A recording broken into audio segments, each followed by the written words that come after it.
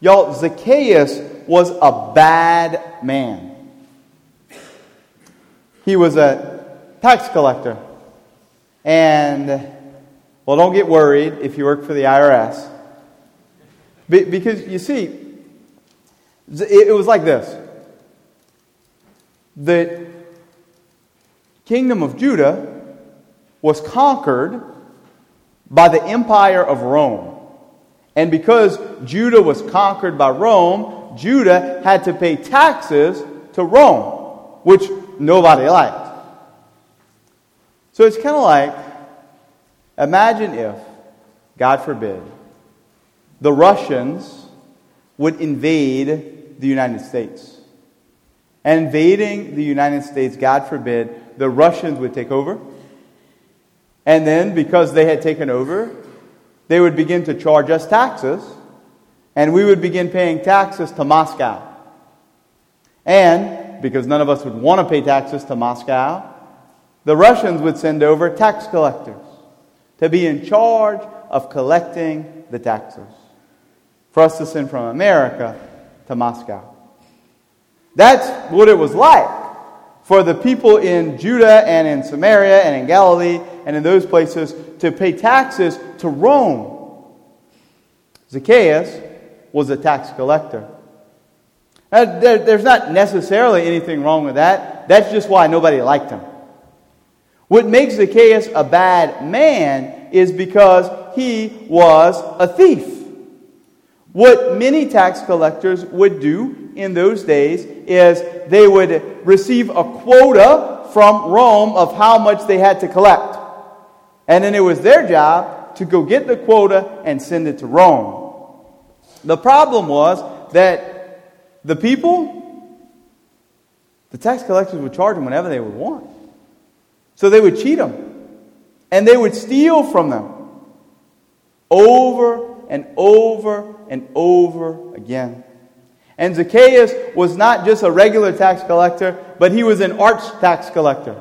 A chief tax collector. He was in charge of the whole operation in, I guess, a certain region. Zacchaeus was a bad man. Then Jesus comes by. And Zacchaeus, even though he's a bad man, there's something that's stirring in him. And even though he's a bad man, he's somehow intrigued, he's somehow attracted to the holiness of Jesus Christ. So, when he hears Jesus is coming by, you know the story, he goes, he climbs up the tree so that he can see Jesus, and Jesus looks at him. He looks up. Zacchaeus, I'm coming to your house. Imagine how you would feel. You know your sins. You know the places where you fall short. You know where your house is a mess. And Jesus looks at you today. I'm coming to your house.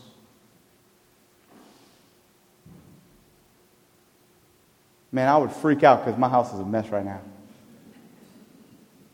I didn't mean for it to be a mess, but it just kind of got that way, and I thought I was going to be able to clean it up today, and I didn't have time, and my parents are coming tonight, and they probably just got here, and they saw that my house is a mess.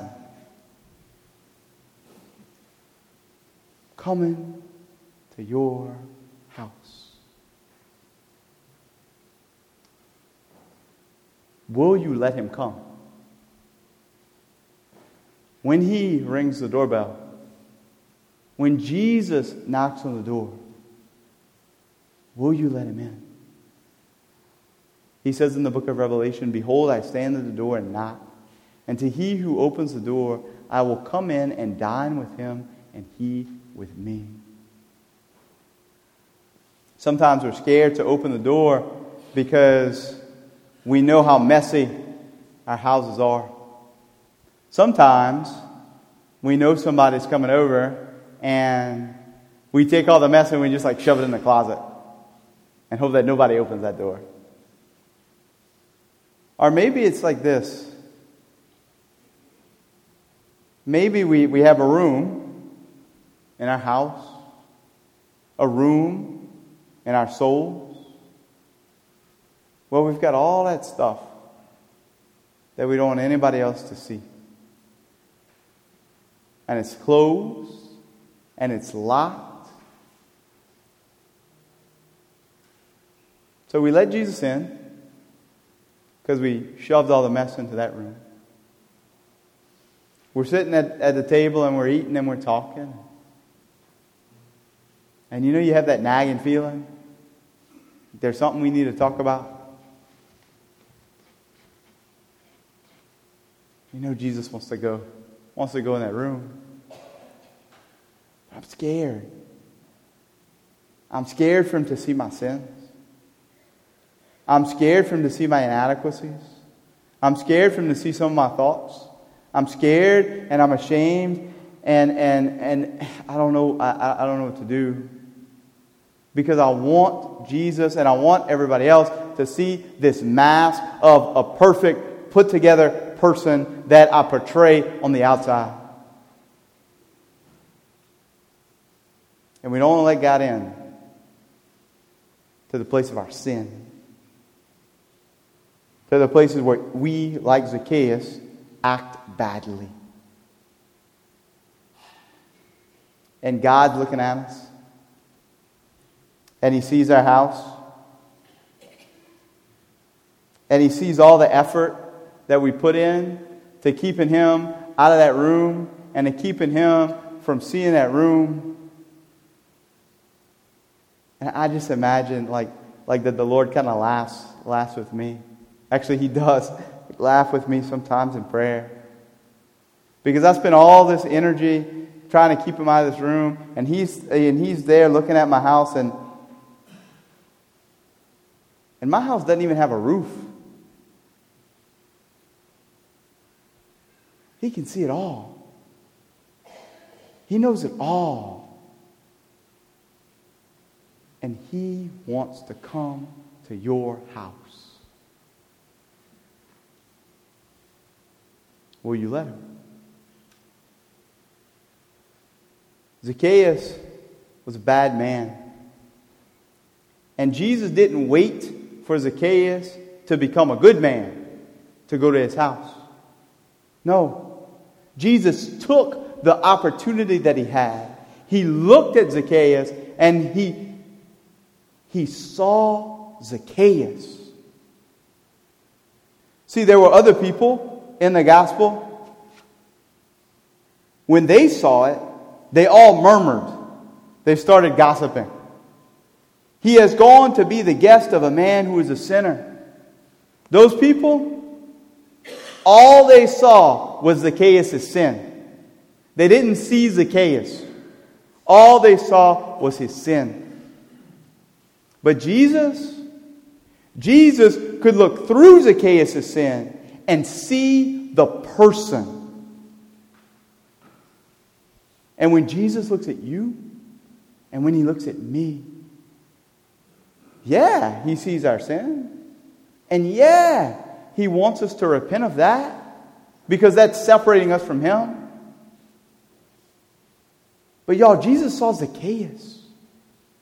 And Jesus sees you.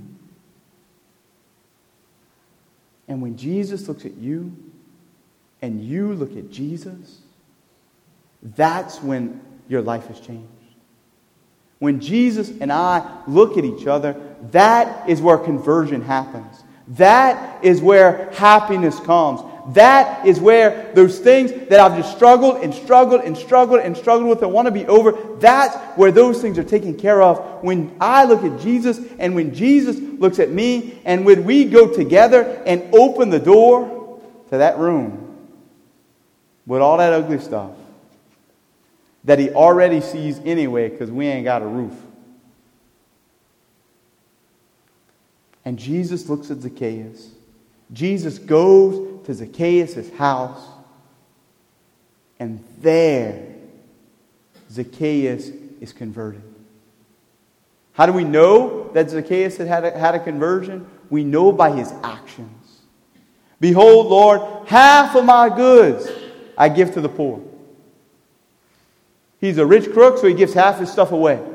Because he knows that he's attached to wealth in a disordered way. And that he has sinned. Not by being rich, but by stealing the money. And he says, hey, and you know what? If I have defrauded anyone of anything, all the stuff I stole, I'm going to restore it 4 times over. Because in the book of Exodus, it says that's what you're supposed to do. If you steal something, you owe it back 4 times. And Zacchaeus' life is changed. Because Jesus comes to his house. Today we begin this new series for November. Home is where your heart is. And we start with this. Jesus is knocking.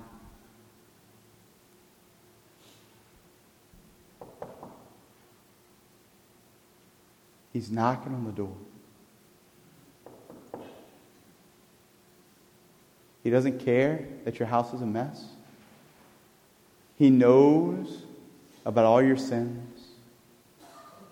And he sees you.